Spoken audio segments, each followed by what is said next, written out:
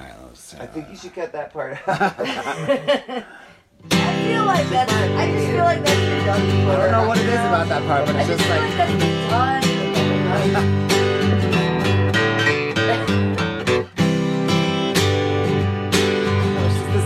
Yeah, okay. I can't keep on running with the same old tune. I'm not talking about you, said I'm talking about these demons. And I just can't understand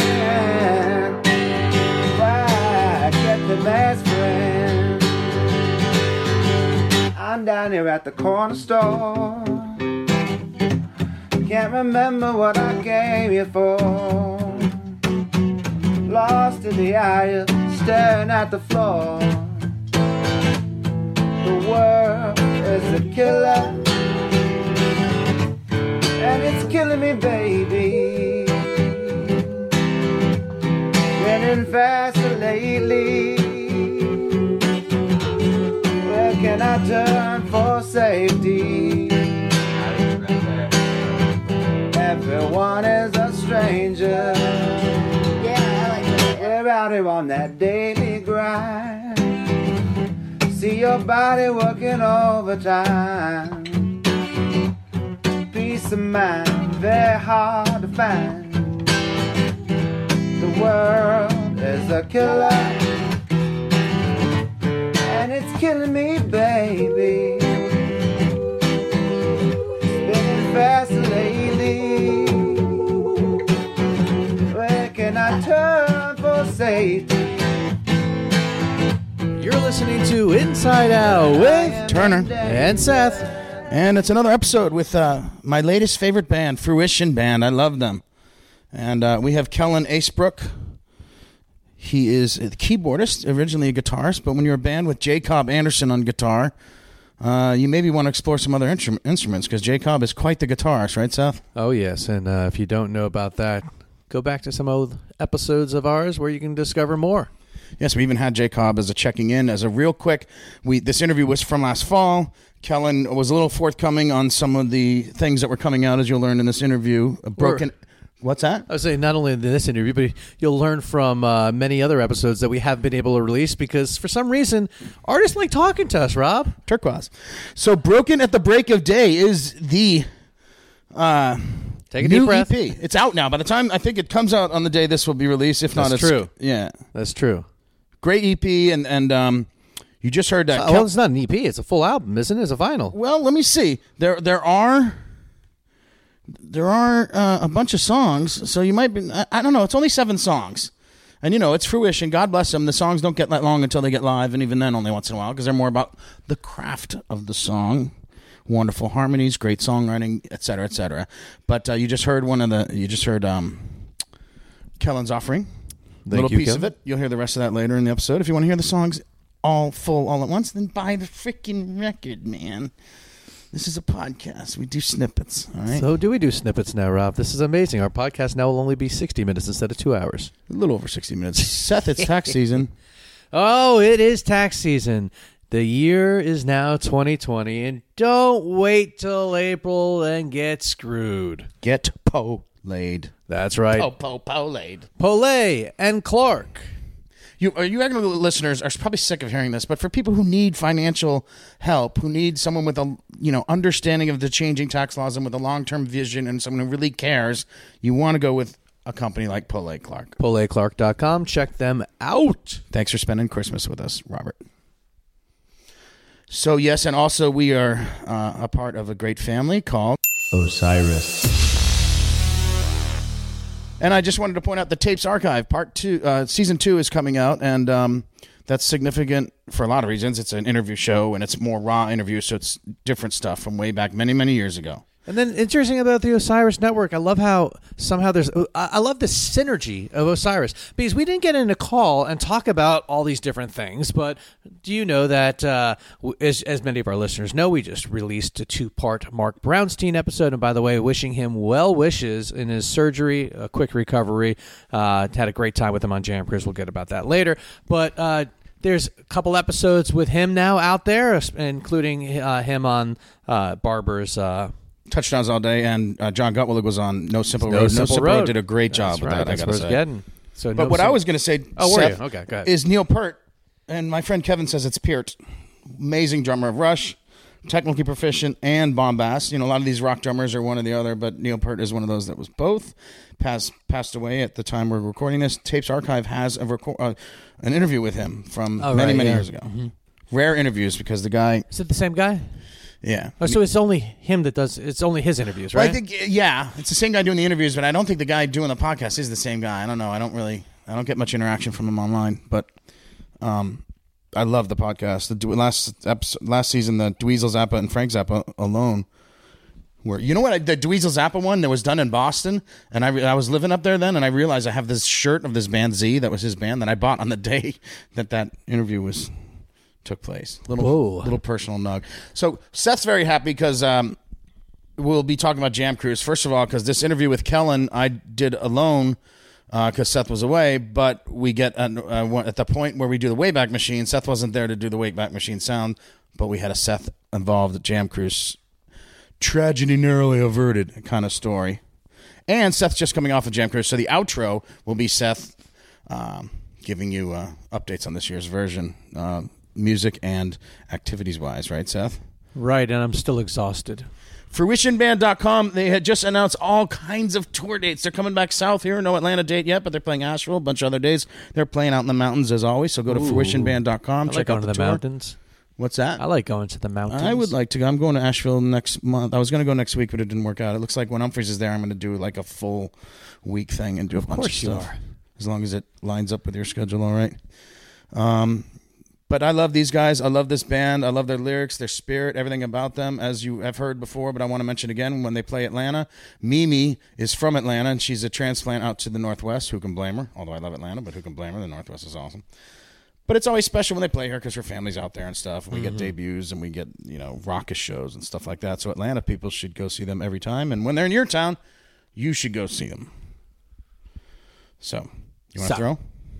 Yeah, let's go ahead and give it a listen. Jam Cruisers and Jam Cruise Curious. Stay tuned for the outro. But for now, here's our boy Kellen Acebrook.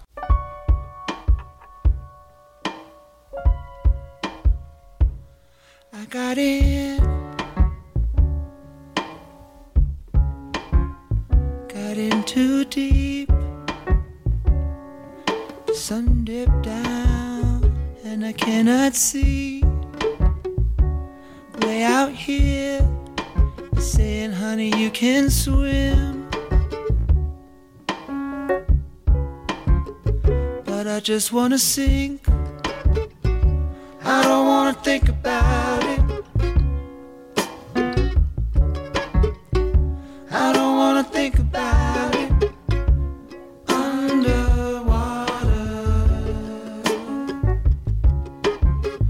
out of the blue, just let me drown underneath the moon, fully consumed. Ask me if I know what I'm doing.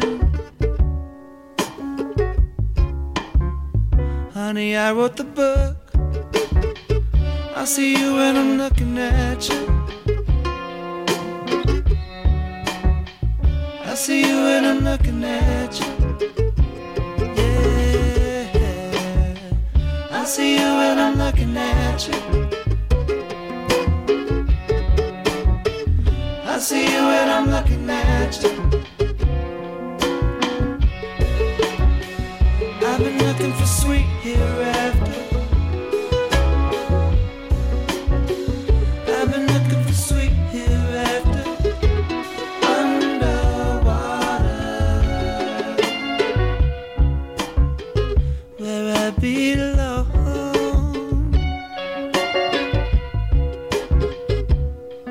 Yeah.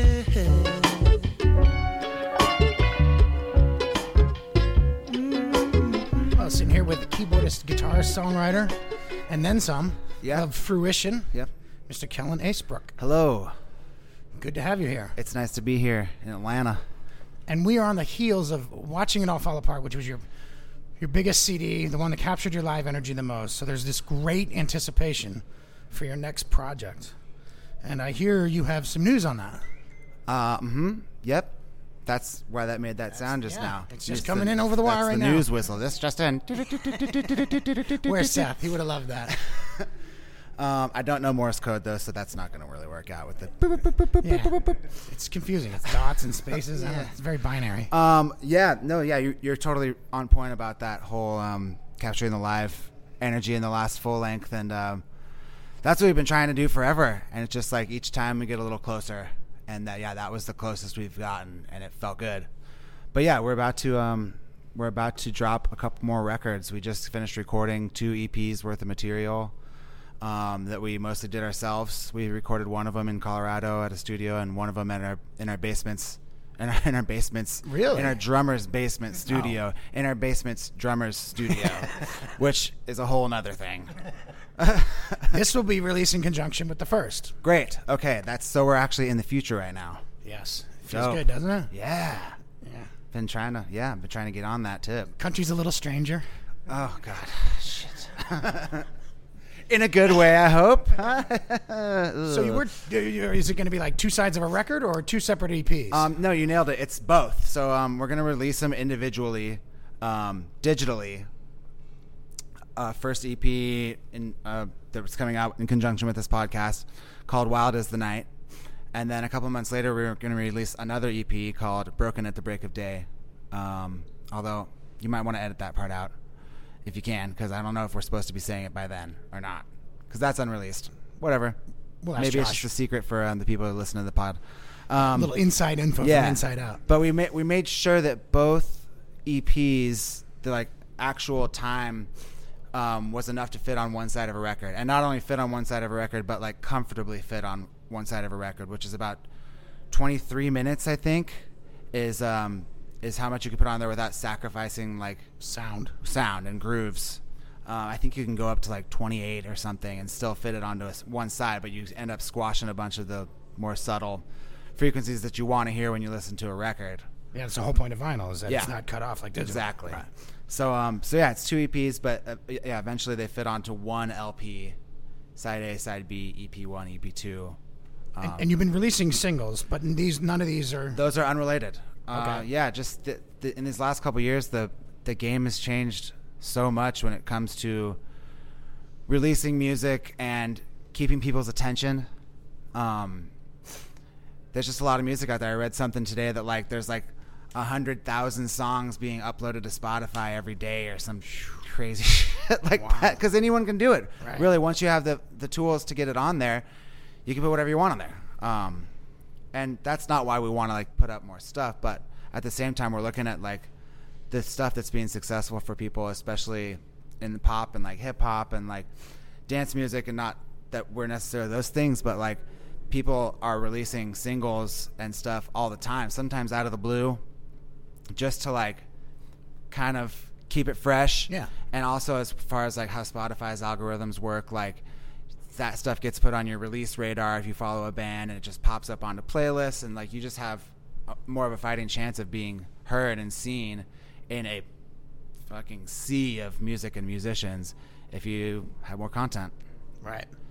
And we have a lot of content. Absolutely. I mean, you guys, every album you have too many songs, don't you? Yeah, we end up having to cut a lot of songs, and that's kind of what these singles, the digital 45s and real 45s, a lot of that is stuff that hit the cutting room floor on an album, but was good enough to be on an album, just didn't quite fit into the flow or whatever that we ended up for watching it all fall apart. For example, I think Driving Into the Storm, which we put out last month, we recorded in those sessions, or at least we originally did, and then we didn't use it.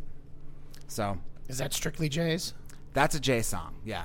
So how much are you guys collaborating on this new material? You generally, either you, Mimi, or Jay brings to the band, and then it unfolds. Yeah. Do you collaborate at all? More and more all the time. In the past, the collaborations have more been okay, here's my song, here's the skeleton, the bare bones of how it goes, and then everyone add their part as they hear. For the most part, sometimes the songwriter's I want the drums to be this way, I think the guitar is supposed to do this. Sometimes it's just here's the song, do what you guys want. what feels good, and we'll shape it up. When you're in T-Tom's basement, is it more likely to be that way than if Yeah. you're in a studio? Well, usually we're fleshing this stuff out before we hit the studio, so that when we get to the studio, we're not wasting too much time. But what I was getting at was like the collaboration before was like pretty strict. Like we give some ideas for what should happen instead of like actual like co-writes. It's like collaborative thinking, but like written by one person. This next couple of EPs that we're putting out have actual co-writes, like one that I wrote the chords for and Jay wrote words, and one that Jay and Mimi Mimi had an idea and then Jay fleshed out this thing and they went back and forth, and it's awesome. And Snapdragon, which we just recently released, is a total split down the middle Mimi and Jay tune. There's Shared lead vocals too, right? Yeah, we're trying to do more of that. There's even a tune that's coming out on the EP that started. Actually, Jeff wrote our bass player wrote kind of the chords for it, just based off of a bass riff that he does, and Jay wrote words to it. So that kind of stuff is finally starting to happen, which is super exciting because there's a whole Pandora's box of potential when it comes to further enriching our sound and just like, I don't know what the word is I'm looking for, but it's just kind of a greater than the sum of its parts type of thing when you start getting these co-writes, kind of like, so many Beatles tunes, for example, were like Lennon and McCartney instead of just one of them. And like, there's something to be said about like combining people's magic to make more magic. Someone you trust, someone who gives you honest feedback. Yeah, we give you honest feedback, and you know them just, inside and out. As good as you know yourself, or better sometimes. Have any of these songs that are on the EPs, have they been performed live yet? There's one that we've been doing that's going to be track 1 on Wild as the Night that's called Forget About You, that we've been doing that for the last couple months just because it's really fun. And that's a J tune. We're in the future now, so I was going to say we'll play it tonight, but it's not tonight when whoever's listening to this is listening to this. Can you play Eraser tonight? Yeah. Well, I mean tonight as in like in the past. In the past. When people hear this, will they be hearing that at the end of the episode? That version. Got it.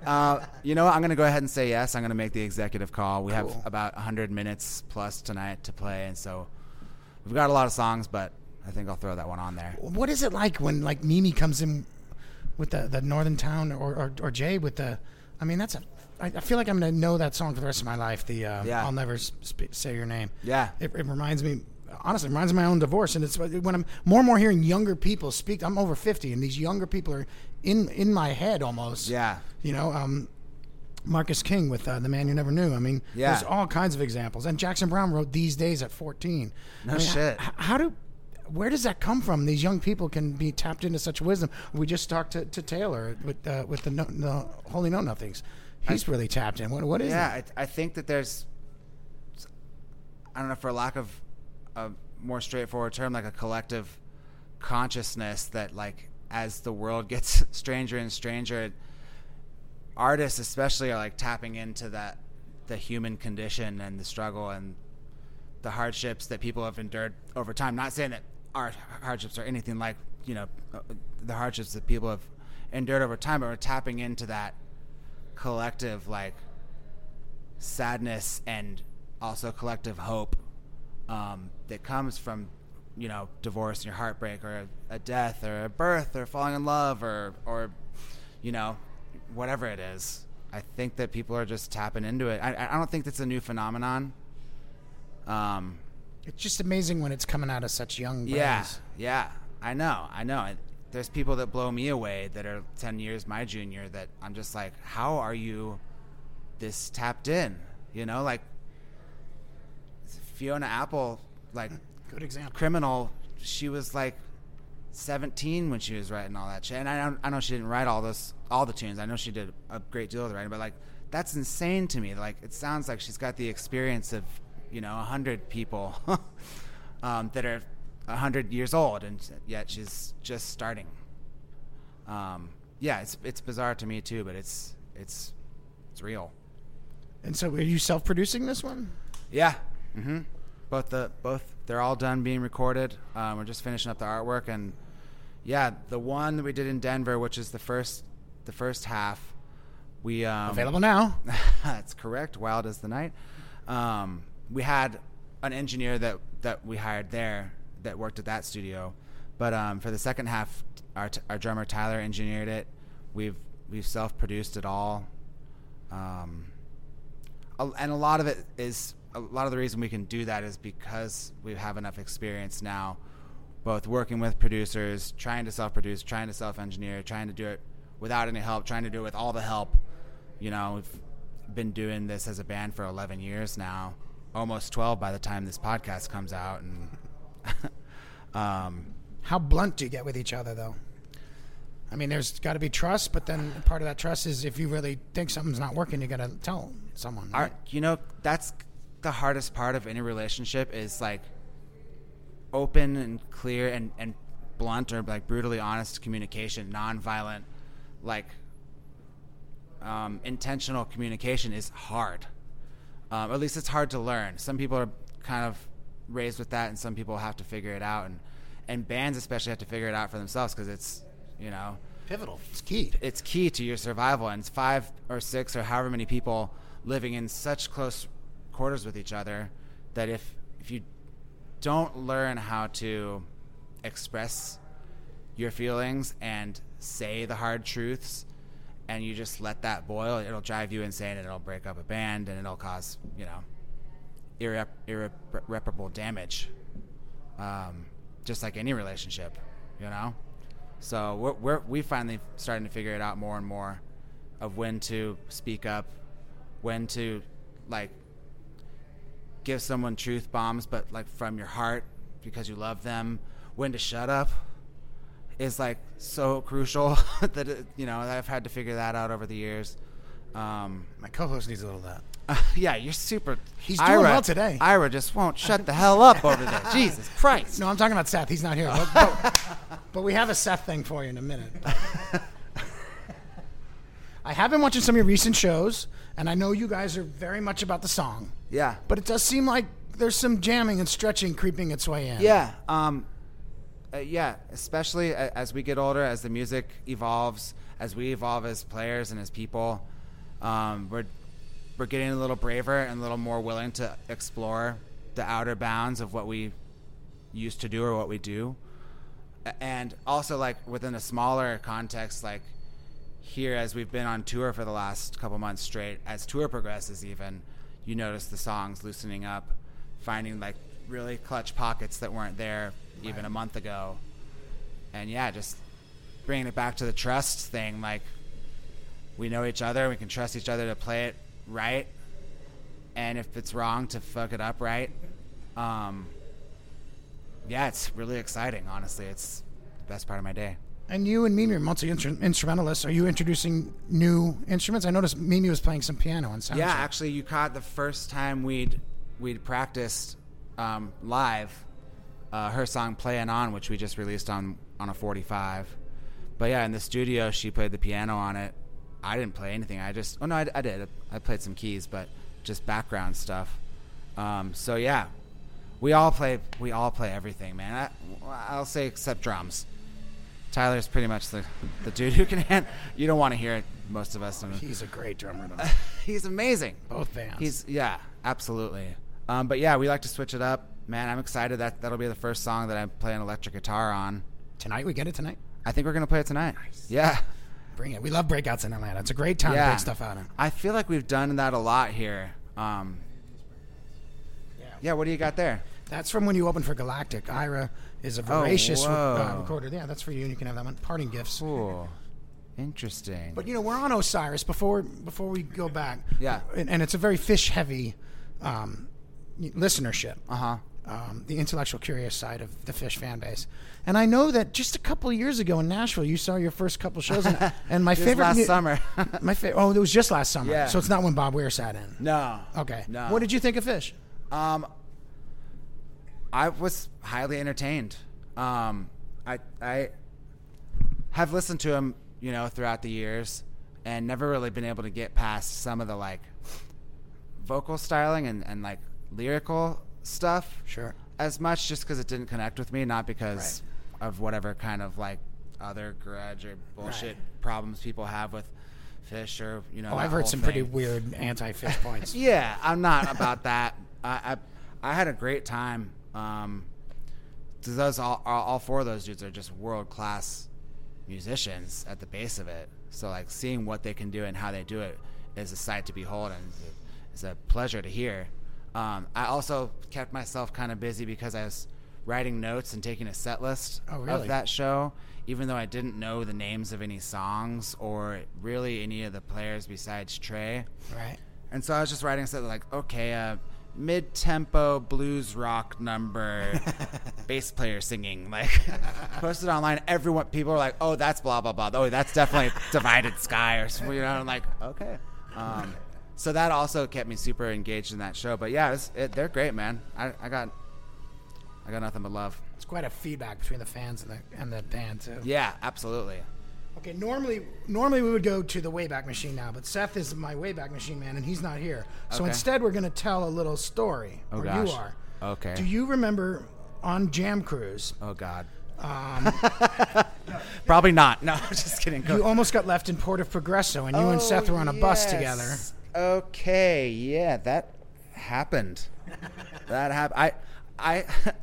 I like when we got on that Jam Cruise. This was the last one. I was like, I'm gonna get off in every port and like go check out some stuff and have a meal and whatever. I failed on that completely. And Progresso, I think, was maybe the last stop, and it was like already 3 p.m. Like the last call was at 5. I like ran down and got off the boat and went and treated myself to lunch and watched the waves come in and got back to the bus depot, and the last bus had left to go like way out to the cruise terminal, which I was terrified of. That absolutely scared the shit out of me because if you miss the boat, you miss the boat. Yeah, there's no getting back. Like you can't like fly to the next port and get back on. They don't even let you do that. No, you're calling your agent and saying, "Get me home, please." I'm calling my agent and manager and begging for my job to still exist. And like I was just really, really scared because, A, that's super embarrassing and pretty unprofessional. B, I wouldn't be on the boat for the rest of the time. We still had a couple sets left, and I would have been just a pariah and a problem and a huge pain in the ass for everyone that's still on the boat. We probably wouldn't work with Cloud9 ever again. Just all these things going through my mind. I'm like flipping out. It wasn't that big of a deal. Seth was there. He's just kind of like looking at his phone and just like waiting for the bus. I'm like, I think the last bus left, man. He's no, there's another one coming. Super calm, cool as a cucumber, And we kept waiting, and lo and behold, there was no one coming. So we just start fucking hustling through town to the other bus station, find another driver, bribe the dude to take us out to the cruise drop-off, get there with probably 15 minutes to spare of people still loading on the boat, 15, 20 minutes, skip the line because he's like Jam Cruise. He's like a Jam Cruise big shot guy, yeah. And which I was super, super thankful for. Thank you, Seth, if you're listening. It's great when it's helpful, but it can be disgusting too. I love that guy. And that was an experience that I didn't really talk about that much at the time because I was very embarrassed. So thanks for making me talk about it now, Rob. Sure, really appreciate welcome to our that, podcast. bro. Fucking Wayback Machine. Yeah, well, if Seth had been here, we might not have. So you grew up in California, right? Mm-hmm. And what do your earliest memories find in music? What drew you to music? Oh, man. I feel like every time someone asks me this, I have a different answer because I don't really remember. That's very Dylan-like. Create a myth. Yeah. I will say that when I was about 8 or 9, we moved to a house that had kind of room for a piano in the living room, and we inherited some estranged relatives' kind of shitty upright piano, and I was able to sit down at that at a pretty young age and start plunking away on it, and naturally kind of got it. So that was my first exposure, I think, in this version of you asking me the question. Like, was just fucking around on a piano. How involved in the music world were you by the time you chose to move to Portland? I did like choir and band and musical theater in school, and then high school I was in a punk band, and we were local punk band. We were pretty good in my eyes. But yeah, it was around that time of later in high school when I like decided that I would do it for a living. Like that was going to be my thing. Nice. Actually, I give a lot of credit, especially being from SoCal, I give a lot of credit to Jack Johnson because, down there and in a lot of places, but SoCal especially, he's a god. He's a deity. And he is to me too. And I just was like, that guy's just him and an acoustic guitar, and he's killing it all over the radio. Pretty simple, straightforward, breezy summertime type of beach. Yeah, I'm not a big type of song. I'm not a big fan of his music, but a kind and true to kind heart person. The kind of soul I've ever gotten the pleasure of meeting. We actually did a tour with him last summer. Yeah. But I saw him Be having able to success, and I was like, I can do that. I know I can do that, and I want to do that. So I moved to Portland with like that vague confidence of like, I want to do music. I don't know how it's going to happen, who I'm going to meet, what do I have to do, and things kind of fell into place once I took that leap. You met Mimi first. Yep. Very quickly, actually. Yeah. And her voice, which is just fills me. I mean, it's just amazing now. Yeah. It wasn't that good then right away, was it? Did she hone that more? In my eyes, it always has been, but I'm sure if we like took a Wayback Machine there and that we wouldn't even recognize ourselves to a certain extent. But yeah, she's always, in my eyes, had the voice of an angel, and she actually helped bring my voice out. Because I'd always sang growing up, but even being in choir and musical theater and stuff, hadn't really like projected to my full potential and like hit the range of my full potential. I remember her and I rehearsing a Midnight Rider by the Allman Brothers for a little like acoustic gig, and I was supposed to do this high harmony I wasn't nailing. She's just kind of pushed me to hit it and kind of helped me unlock my next step. So thanks, Mimi. Your inner harmonious. Yes. And how long? Which I'm still on a constant journey to improve and unlock. Well, you guys definitely work on your harmonies. It shows in the in the shows. Hey.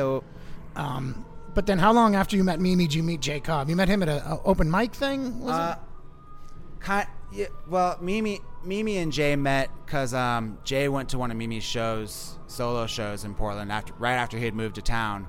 But you and Mimi had already met at that point. We had already met, and then Mimi brought Jay over to my house after they were hanging out one night, and was like, "Meet Jay and watch how good he plays guitar." And I was like, "Holy fuck, this guy's amazing, super intimidating, like monster shredder guitar guy." And then we started busking together after that, and it was like your CSN moment. Basically, yeah. We sat down on the street and busked and sang Bob Marley songs and 3-part harmonies and kind of nailed the harmonies. And which is the way I've heard you guys talk about it. Sounds like when CSN talks about You Don't Have to Cry, just the harmonies were there so naturally. Yeah. Like you didn't even have to discuss. Not really, and that's still how it is when someone brings a song to the table. Like it only takes a couple minutes for us to figure out where we fit in that, triad or whatever it is. So you knew that right away, but as composers, and you just it fits in another way as well. Your songwriting styles complement. Mm-hmm. How long did it take before you figured that out? That's been just kind of slowly evolving throughout the years.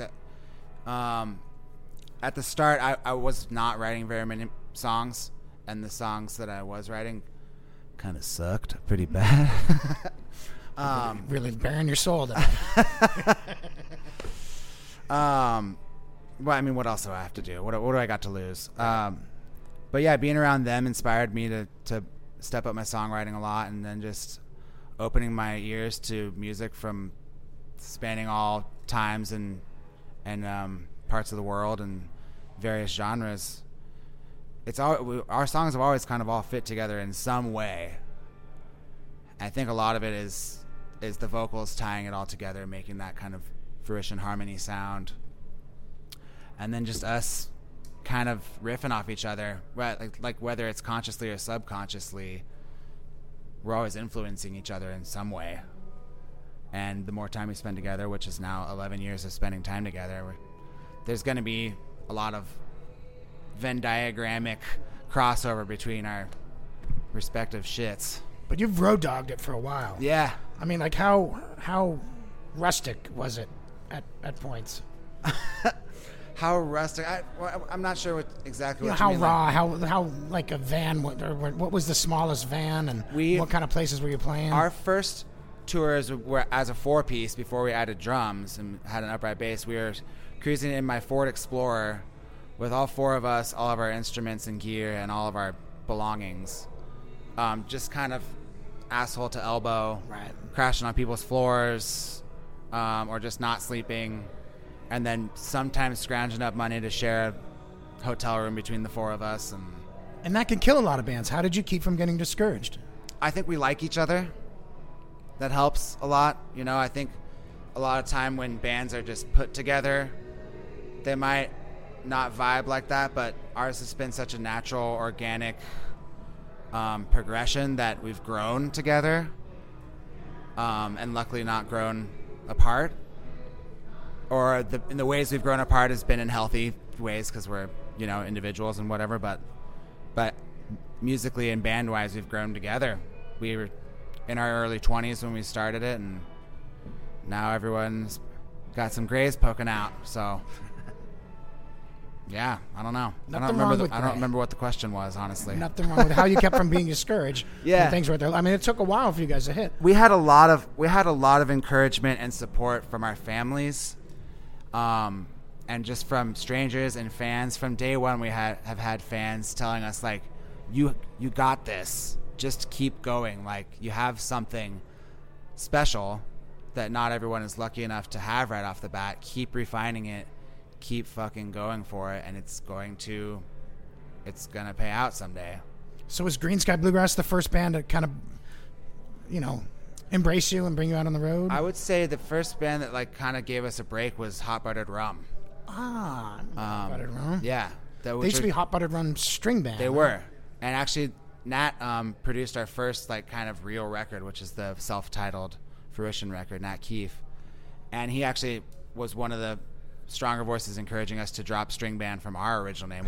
We were Fruition String Band, Right. and we had talked about it, and like he kind of dropped that, and we're like, fuck that, like, because that's so can trap you into, you know, one little subsect of the Right. genre or whatever. It's amazing Green Sky Bluegrass gets away with it. I Usually know. you do not want to put a genre in They your name. got very lucky. I mean, they've brought people who hate bluegrass Right. into the fold. because they're just fucking amazing. I sometimes wonder if like there's anything in them that wishes they were just Green Sky. they hinted at it in one of our interviews. Yeah, But they can get away with it. But They're that good. they're crushing. But yeah, Nat, we played a show at this. Speaking of rustic, like this incredibly small, tiny town on the Northern California coast called Casper, which is I think in Mendocino County. It's Mendo. At a little place called the Casper Inn, which is like a little roadhouse. Probably was a brothel at some point in the past. Like super weird, right on the cliffs of the Pacific Ocean. We did a show with Hot Buttered Rum there, and kind of befriended them. And then when the late night party jams started to go down, we did me and Jay and Mimi, some harmony stuff, and some like drunken late night shit. And Nat was like, "Oh my god, you guys got something. I want to produce your album." And I don't think he had really been producing yet. We hadn't really been recording yet, so it was kind of a learning experience for all of us. And Perfect studio yeah, storm. Yeah, and we did more dates with Butter. They helped get our name out. Did you guys sit in with each other? Yeah, and then we just that was our foot in the door. Do you think it's effortless for you to sit in like this TK and the Holy Know Nothings?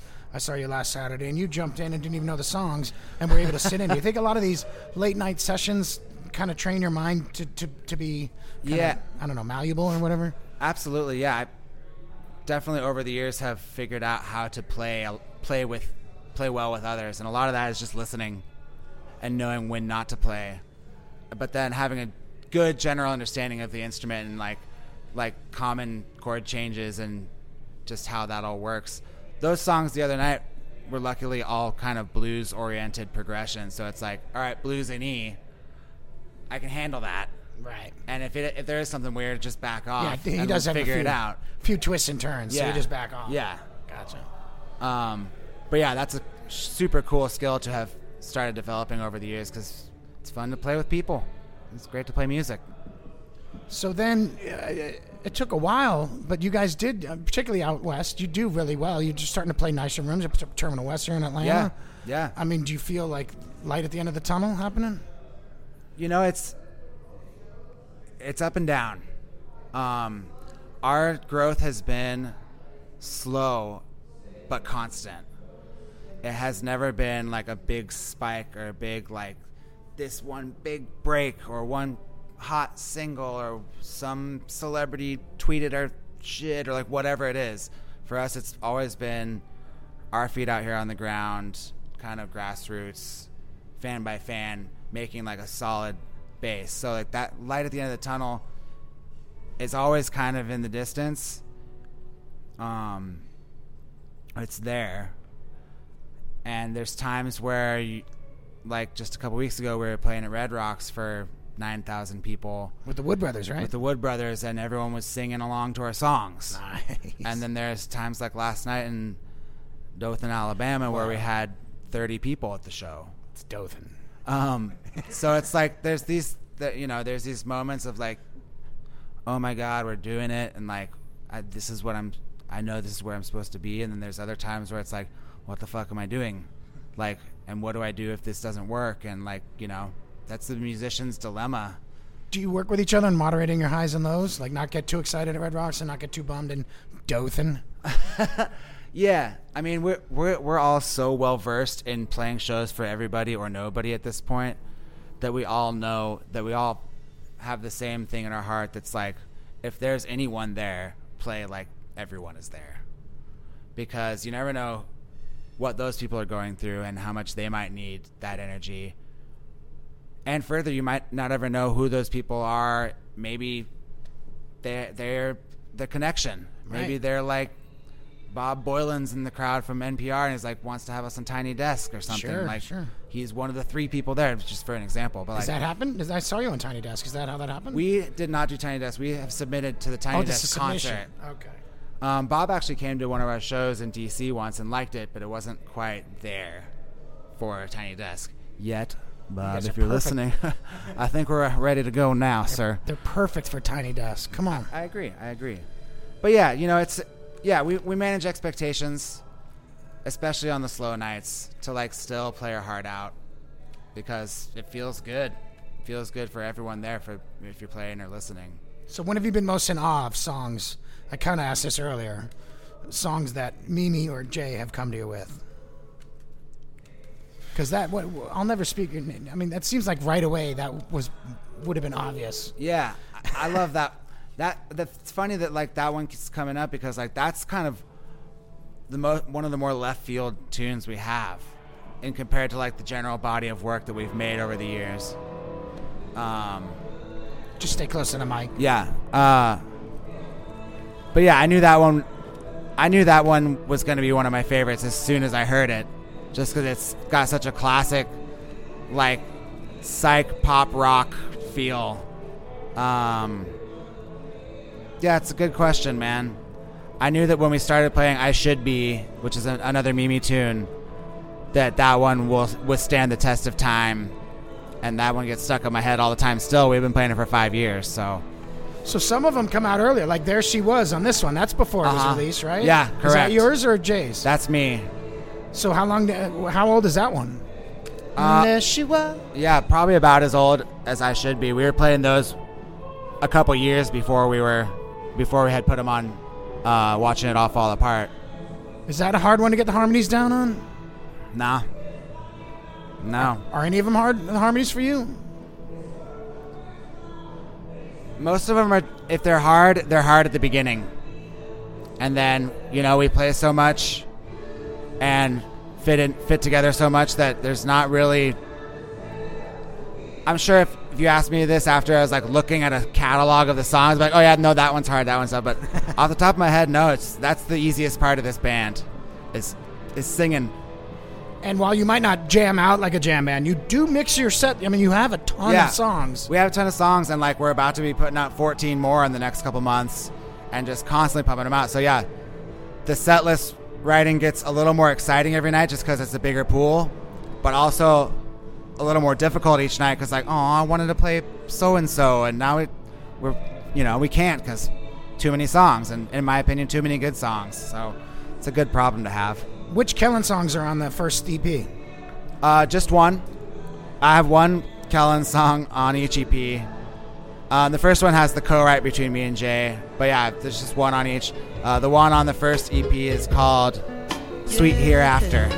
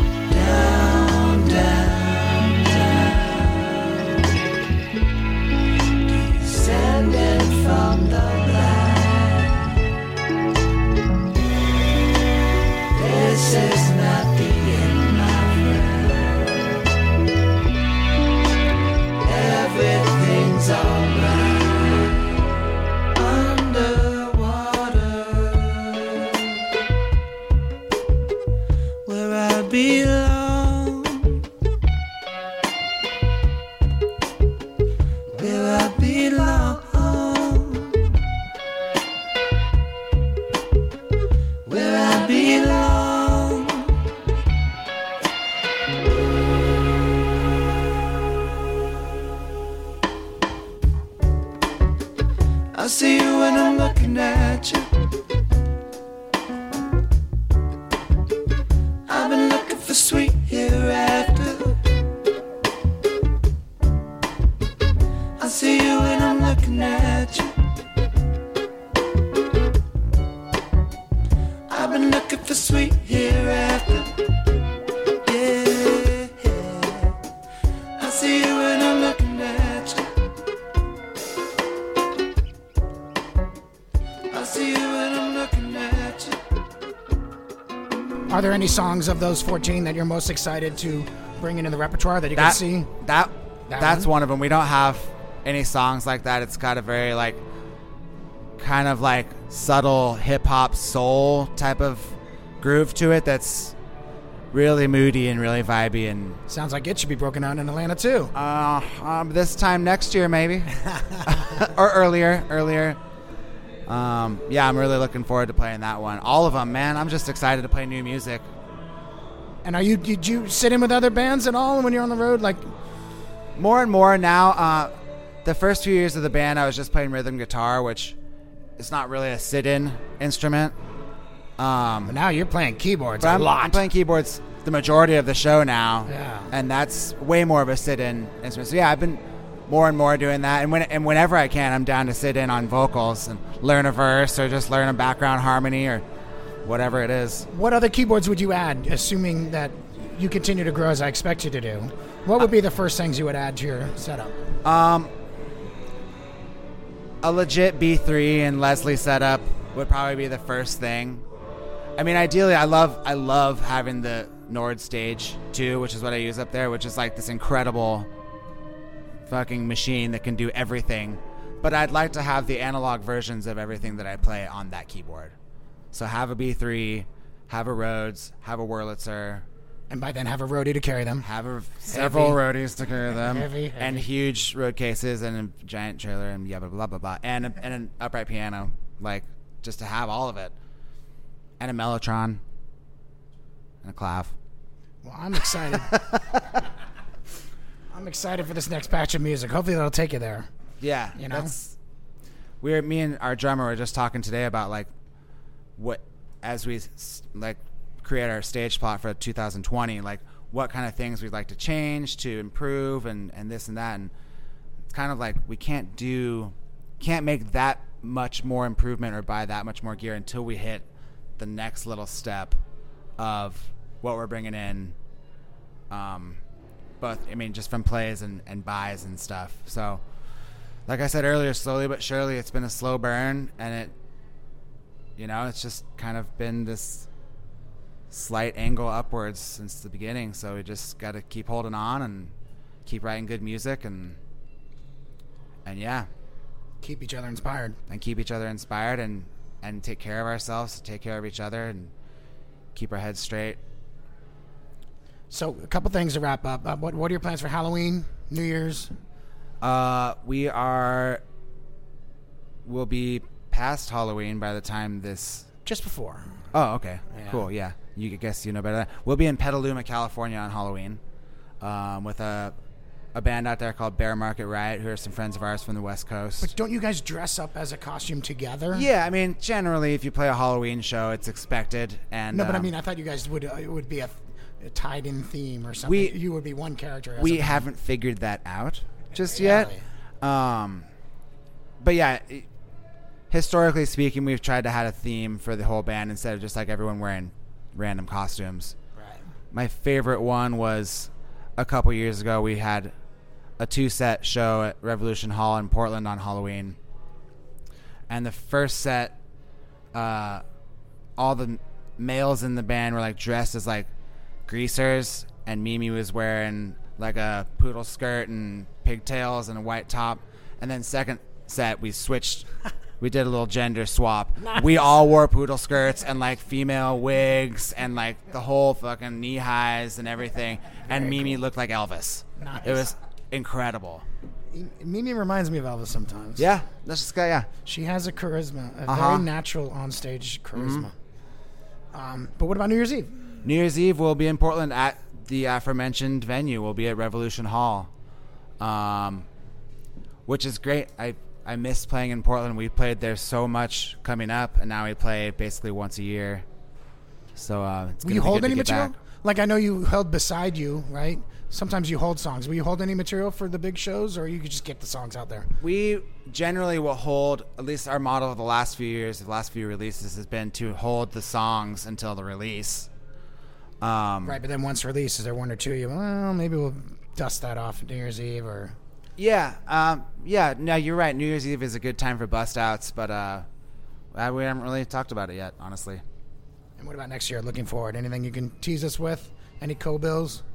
Yeah, we're starting the year off doing a bill with the California Honey Drops at the brand new Mission Theater in Denver. Oh, wow. Or Mission Ballroom, which is a amazing, like brand new state of the art spot. That's early January, so that's the first thing we're really looking forward to. Any nibbles on Red Rocks? When does Red Rocks usually get booked? Next month? Yeah, before the end of the year or start of next year is about when we're starting to They talking see to you? those bites. I can neither confirm nor deny any Red Rocks information at this time. Because we're hoping for headline, if anybody's listening. Well, Too soon? A lot of that is too soon to say. It all depends on like some of the feedback we get on these new releases and how much that increases our followership. I don't think that a headline is going to be next summer, if I'm being totally honest. I think that the next step for us would be a legit co-bill of another band that's at about our spot that we can come together and fill that place up. Barring some kind of big commercial success, sync licensing, publishing, or radio that makes one of these songs really hit, then, a headliner thing is in the question. But Who would you love to open for? That's in the Red Rocks realm, not like, Peter Gabriel out of nowhere. But, you know the bank of groups that tend to play there. Is there one you would most want to be paired with? yeah, we always put our feelers out into the universe to try and play with Tedeschi Trucks, because I think that would just be like a dreamy time. Well, Kebby Williams is playing late night tonight after your show. Oh, really? We should go over and talk to him. Where's that? I'll show you later. Okay. I got it in here. Yeah, cool. But what do you feel about audience recording? You guys in favor of that? Yep, totally support it.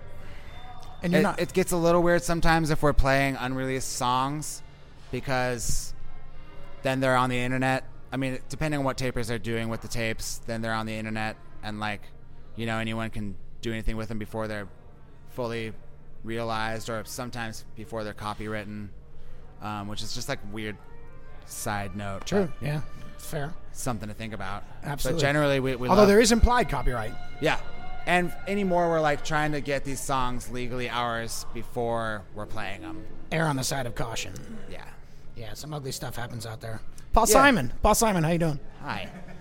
Paul, if you're listening, we love you. All right. Well, thank you so much for your time. Absolutely, man. I hope I didn't sound like a complete jackass. No, not at all. That's me. That's my job. Rambling and forgetting the questions. And No, we have intellectually curious listeners, so they will love every word. cool. Well, hi everybody, and see ya. And check out Osiris Pod. Yeah. The Osiris Media and Podcast I am in Network. danger. What if I am in danger? What if I am? Yeah. What if I've seen this all before? Seen through this tired plan that we sabotage our hearts. And to what end? I've got to learn to love myself. And if I'm ever gonna mend, then I can't keep on running with the same old groove.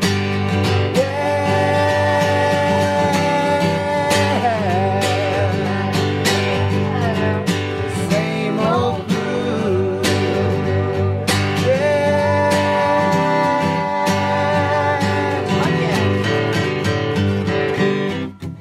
Totally. Solo. Solo. Hello, dude. Shit.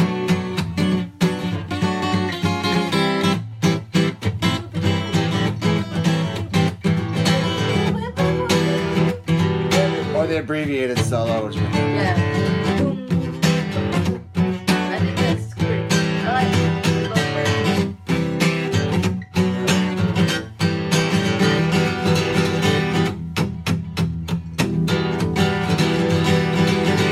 what if I am the stranger? What if I am? What if I've seen this all before? Seen through this tired plan and we sabotage our hearts.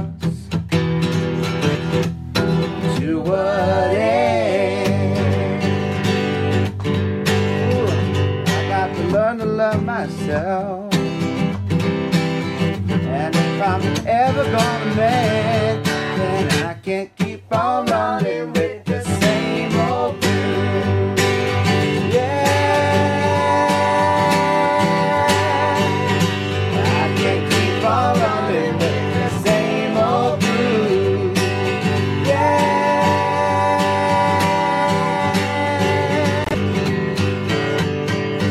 Well, Rob, that was a wonderful interview. Another one that I hated to miss. Lately, we've been doing a lot of these, though. Kind of interesting, but our format's picking back up to the Rob and Seth interviews. So thanks for tuning into these, and thanks for going out there and being our field reporter, Rob. I was a little mad at my voice. I'm sitting there. I'm sitting there without you, and that's the time my voice chooses to bail on me. I don't know. Maybe that Saturday before the TK Holy Know Nothing's fruition show might have something to do with that. No, your Wherever voice that was was, cracking there. Up in Kennesaw, Yeah. that guy's house. I don't even remember. Whatever. It was great.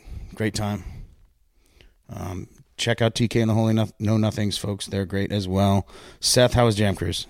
Exhausting. Jam Cruise 18. That literally is my 18th sailing. I've done every single one. And when I say I've done, I've worked every single one. And, every year I get off the ship and I say the same thing.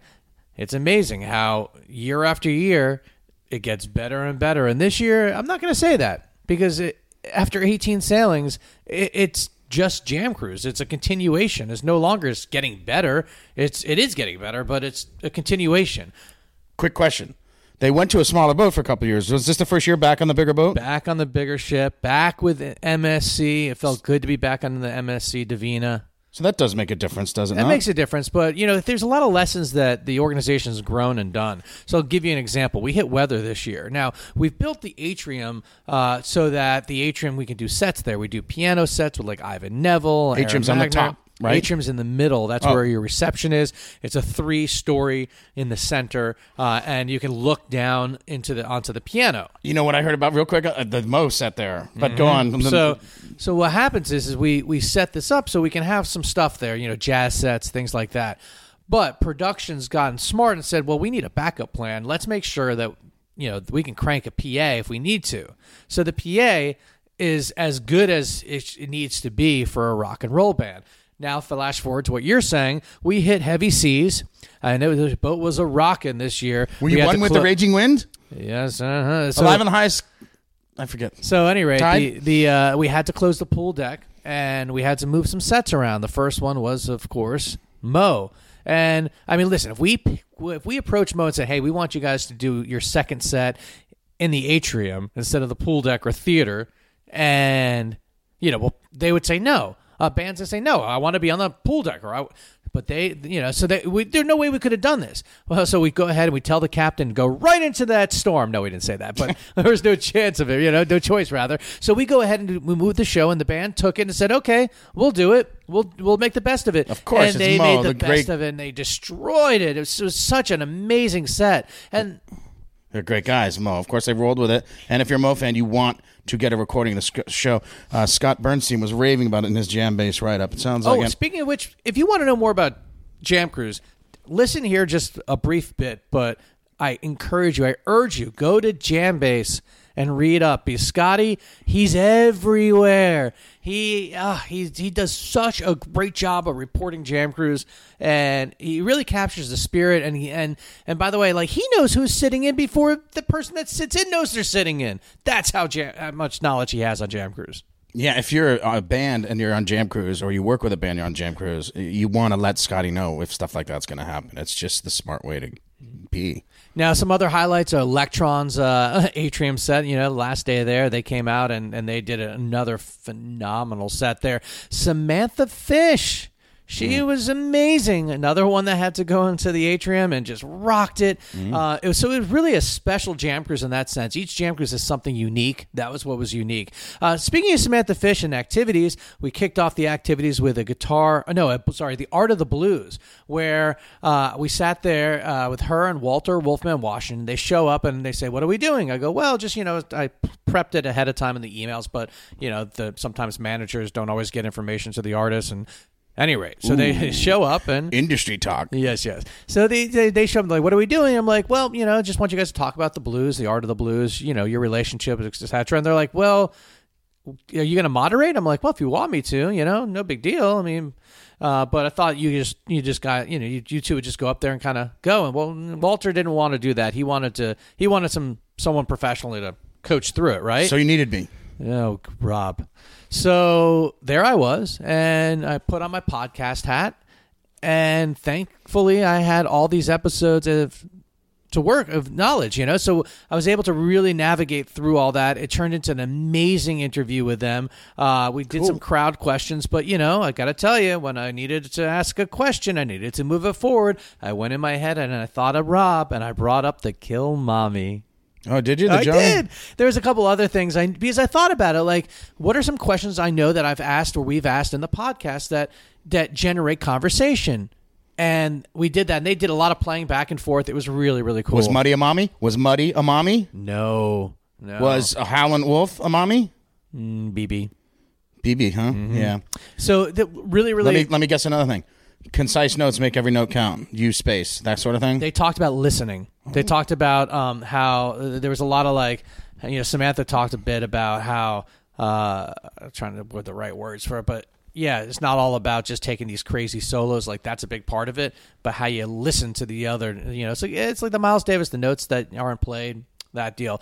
But that was a huge highlight. Another big highlight was my vision to have Brock Butler, Ryan Mountblue, and Keller Williams do an acoustic cafe where it'd be songs in the round. But with those guys, it wasn't, one song per musician. They blended stuff together. They did a oh God, what's this song? Oh gosh, God. Anyway, they did. Did they do Dock of the Bay like I talked about? It wasn't Dock of the Bay, but it ties into that. My Girl. Oh. They did a My Girl into Jump. Everybody jump. Jump on my girl, yo. Oh, my gosh. It was funny. Now, being Jam Cruise, as Rob will go on and on and on about, people are there to party, not always listen to the music. So here I thought an acoustic... No, I'm usually pithy with that. I'm usually very succinct. So I thought It's still a great time. Come on. yeah, it was amazing. So I thought that this would be, coffee specials and all this. People would be chilled out. Coffee specials, maybe that wasn't the best idea, but acoustic cafe, a listening kind of space for them to do this. Now, all of a sudden, the music's, they're lively and they're having so much fun, the three of them. But by the bar, fucking people are as chatty as can be, and everyone tries to shush them in the front. And then Ryan Mount Blue kind of, lays in on him and tells everyone like, "Hey, I love you all, but like." There's plenty of rooms where you just come and talk and we deal with it, but we're trying to do a listening thing here. Like, can you shut the fuck up, essentially? Did they? Kinda. But what the band did, what the musicians did then is just livelied it up a little bit, and then everyone played, what they did to bring everyone quiet? They had everyone do a sing-along and then shushed them after that in a way. But it wasn't a perfect, pin drop, because this is why David Bromberg's not coming on Jam Cruise, you know what I mean? Great activity, though. People had a great time. Another highlight was we closed out the weekend with Wait, Wait, Don't Jam Me. So what is that? It's a radio show like Wait, Wait, Don't Tell Me, but Wait, Wait, Don't Jam Me. Now, Wait, don't jam me. Joe Marcinek was amazing. I love Joe. Yeah, he crushed it. He had a killer jam rooms that he just owned it. He hosted it that one night. But he stepped to the plate and was like, "Hey, you want a band for this?" I said, "Yeah." So now we got a backup band, and we had Tank as one of our panelists. Tank and the Bangas, Tank, right? Who's just amazing. We had Corey Wong and Scotty B from Jambase. These were our panelists. It was such a fantastic game show. I brought on Alex Gear from Weebee Spelling. Many of you familiar with the spelling bees. So I brought him on my team to help put this together. And so all week, he took all of my staff and got questions and trivia, and he built this game show, and we did it, and it was amazing. It was super, super funny. I had Vinny on drums on that one from Mo. Vinny came in, and so the band was great, and the band starts vamping, and Tank's like, "Can I come up and, can I go and sing?" I'm like, "Yeah, you can sing." So she gets up there and starts singing, and it was so organic and so free-flowing and so much fun and really funny. The trivia was great. Of course, we had the right or wrong. So Corey had to tell us if it was true or false, if it was right or wrong. Yeah, puns like that. But and Corey, and you would appreciate this, Corey Wong was beating me up on my bad jokes. Oh, I love him already. Let's have him on the show. He'll be on for sure. His band was great. Wait, we were supposed to have him on when he opened for Humphreys. What happened? It didn't work out, but he'll be on the show hands down. And one of the other favorites was the I had the idea of the Jam Cruise wedding this year to have Cut Chemist. So I told you the story. I'll tell you again. So I emailed, nothing happened out of it. So then I see Cut and Charlie Tuna over Wait, you really call him Cut? That's like, "Hey, Cut." It's not like he has a name that's like his street name too. "Hey, Cut, what's going on?" Well, that's what I call. And so yeah, cut it out. So we go ahead and I see him at Closer to the Sun. I'm like, I tell him the idea. He's like, "Yeah, I'm down with that." So here's the idea. Here's how it lays out. Jonathan Lloyd ends up coming on Jam Cruise, trombone player, who we often talk about when he sits in with New Master Sounds when they play Atlanta. He's a fantastic, great guy too. He's a hell of a band leader, hell of a musician, hell of a person. So I share this idea with him.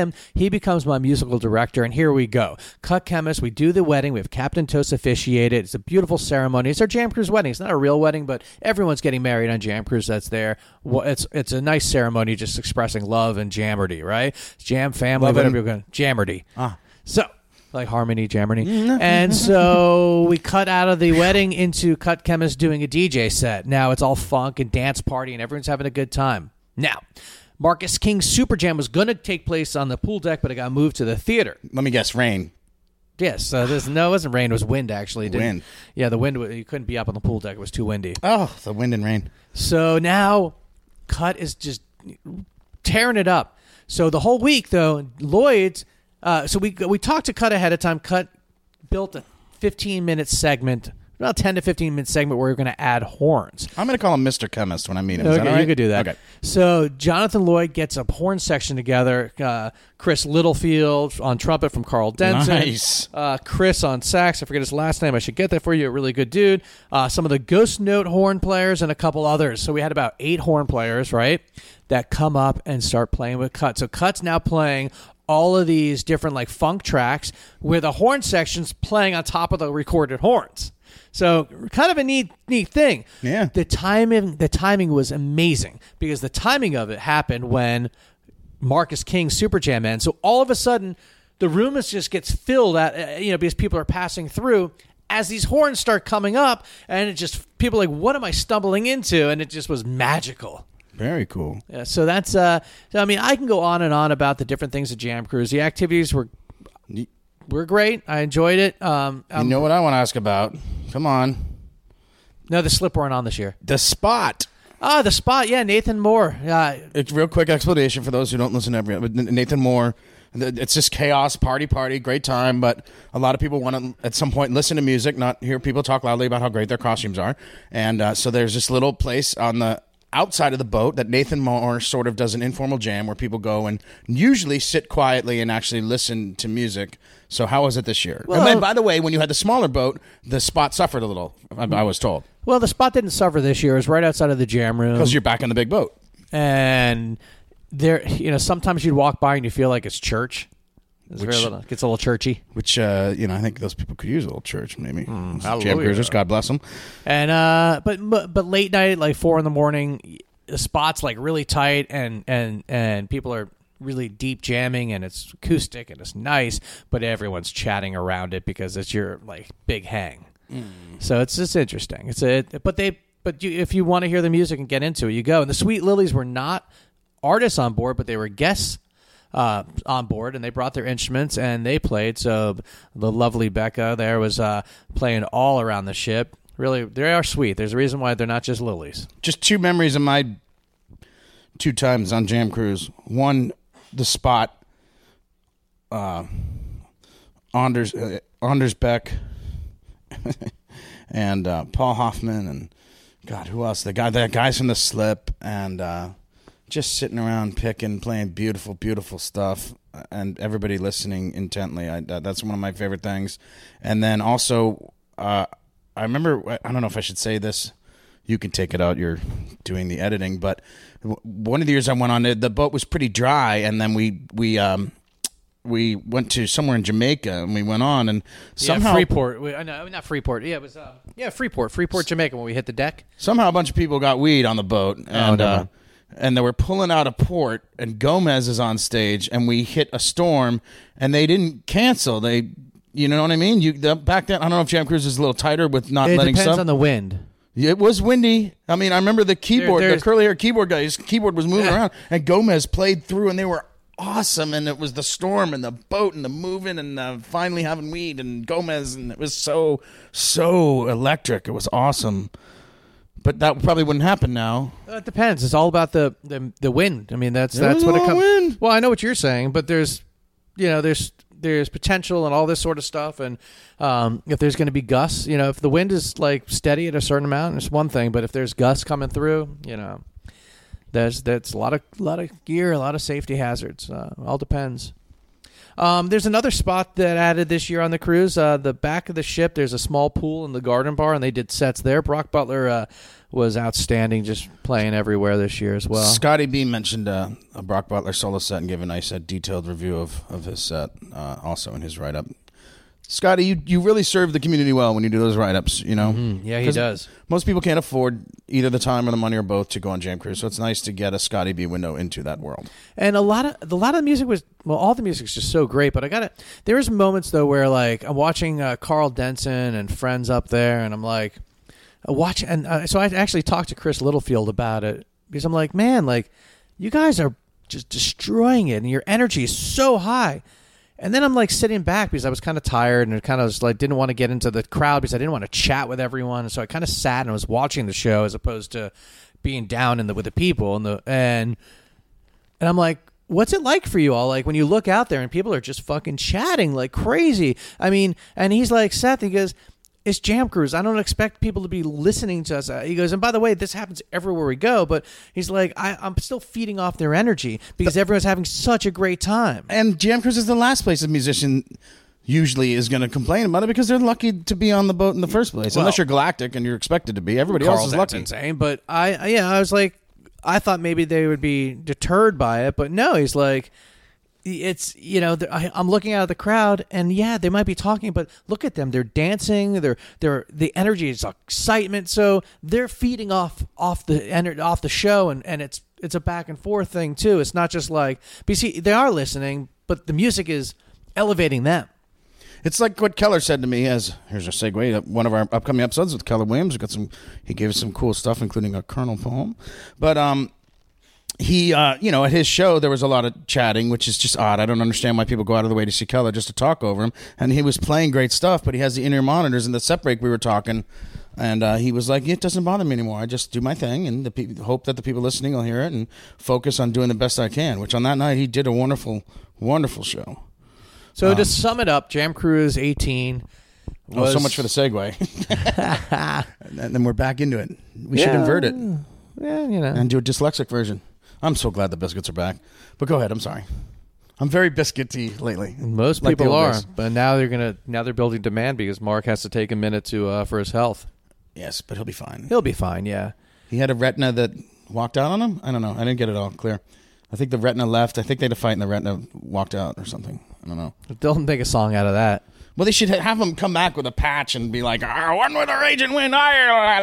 You're right about that. Oh, my God. That would have been funny. So sum up Jam Cruise, and then we'll sum up the episode. Well, yeah, I mean, that's it. Just listen. If you've never been on Jam Cruise and you like this music, pre-book now. We're going to be Jam Cruise 19, and it's always an amazing time. Just always amazing. But I will tell you, Rob, I'm getting older, and there is a difference. It's you got to pace yourself a lot differently now, and it's just a bit different being a little older. But I'm very, very pleased with the activities this year. They were all really, really great. No flops, and I'm also proud of the Jam Cruisers for going out of their way to attend these activities. You know, the pedal party and all this sort of stuff. We always had a great attendance. So obviously people are enjoying it, but they're going out of their way to enjoy it. So thank you for that. Well, they should. That's one of the most unique things about Jam Cruise. Well, thank you. So sum it up, Rob. Well, we got episodes coming up. John Kudlecik, as I said, Keller Williams. I think we're going to have the Turquoise episode. Hopefully, I'm sorting through that. I'm sifting through that. I'm wading through the waters of that. But a bunch of other stuff. And we appreciate you listening. What was the other thing I was going to say? I'm headed to Mexico for the next 3 weeks. I've got the Wilco Sky Blue Sky, which is a first-time event. After that, Panic in La Playa. We're on our number 9. And number nine. And then Brandy Carlisle's Girls Just Want a Weekend. So I'll be doing that. Then I come back, Rob. The lineup for the Brandy Carlisle thing is just phenomenal. Sorry. Go on. No, it's great. The first year event last year was just unbelievable. So I'm stoked. It sold out this year right away. So it should be a great event. Last year was amazing. I have high expectations. And then I come back. We'll hang out for a week, and then I'm taking Daryl to Disney World. Awesome. Yeah. He's so excited. Honestly, it's like more excited. I'm as excited to take him there as I am to go on Jam Cruise. You know what I'm saying? So, folks, we're going to leave you with some music from Fruition from last fall. Their show at Terminal West, paired with TK and the Holy Know Nothings. This is Eraser. And then all these songs that you've heard are chiefly written by Kellen, our feature, including this one coming up. But we do end the episode with a J. Cobb classic. So before we cut to it, I want to thank our listeners for listening. And also, I urge you, please take a moment. We're not getting paid to do this. We do this out of the love of our heart. And by the way, it's painful sometimes doing this, isn't it, Rob? It can only go so long if we don't get sponsors. So please, we're not asking you for money, but give us reviews, help us get sponsors if you really like this show, or it really could disappear. So please do.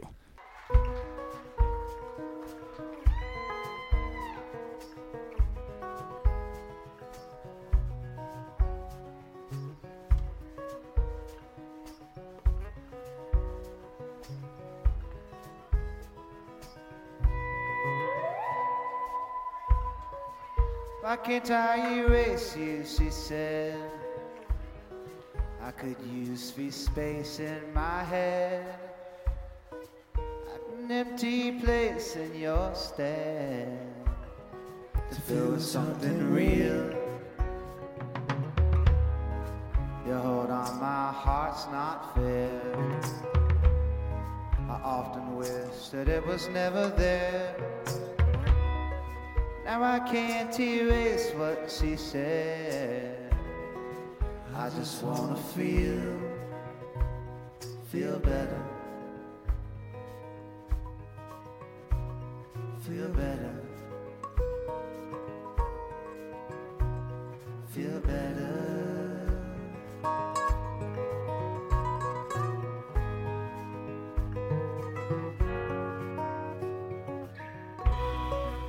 So I took off walking today, trying to send these thoughts on their way.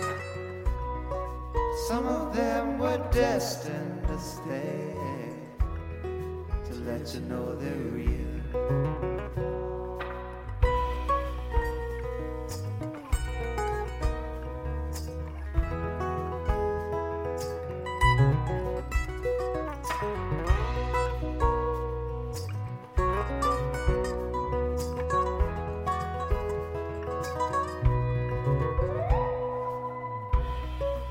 People lock themselves up inside. People hang their heads down and cry. People fall to the left and to the right. We're all trying to heal. The pain in your heart's not fair. It don't have to be yours alone to bear. Let us not erase what we share, and together we're gonna feel better. Feel better. Feel better. Feel better.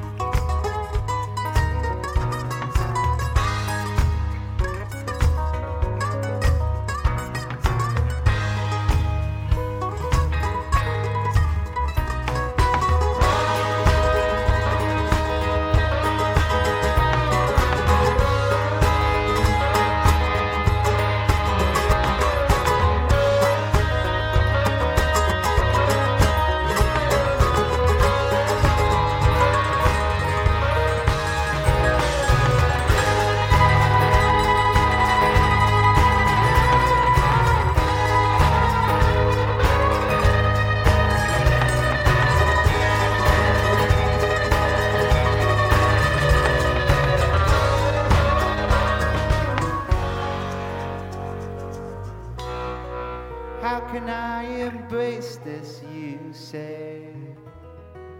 I can't help but while time away. Well, hold on, brother, it's a brand new day. Let it help you heal.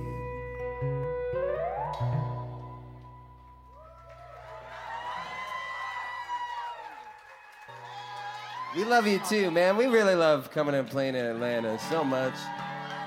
It's definitely like a second home to us, so.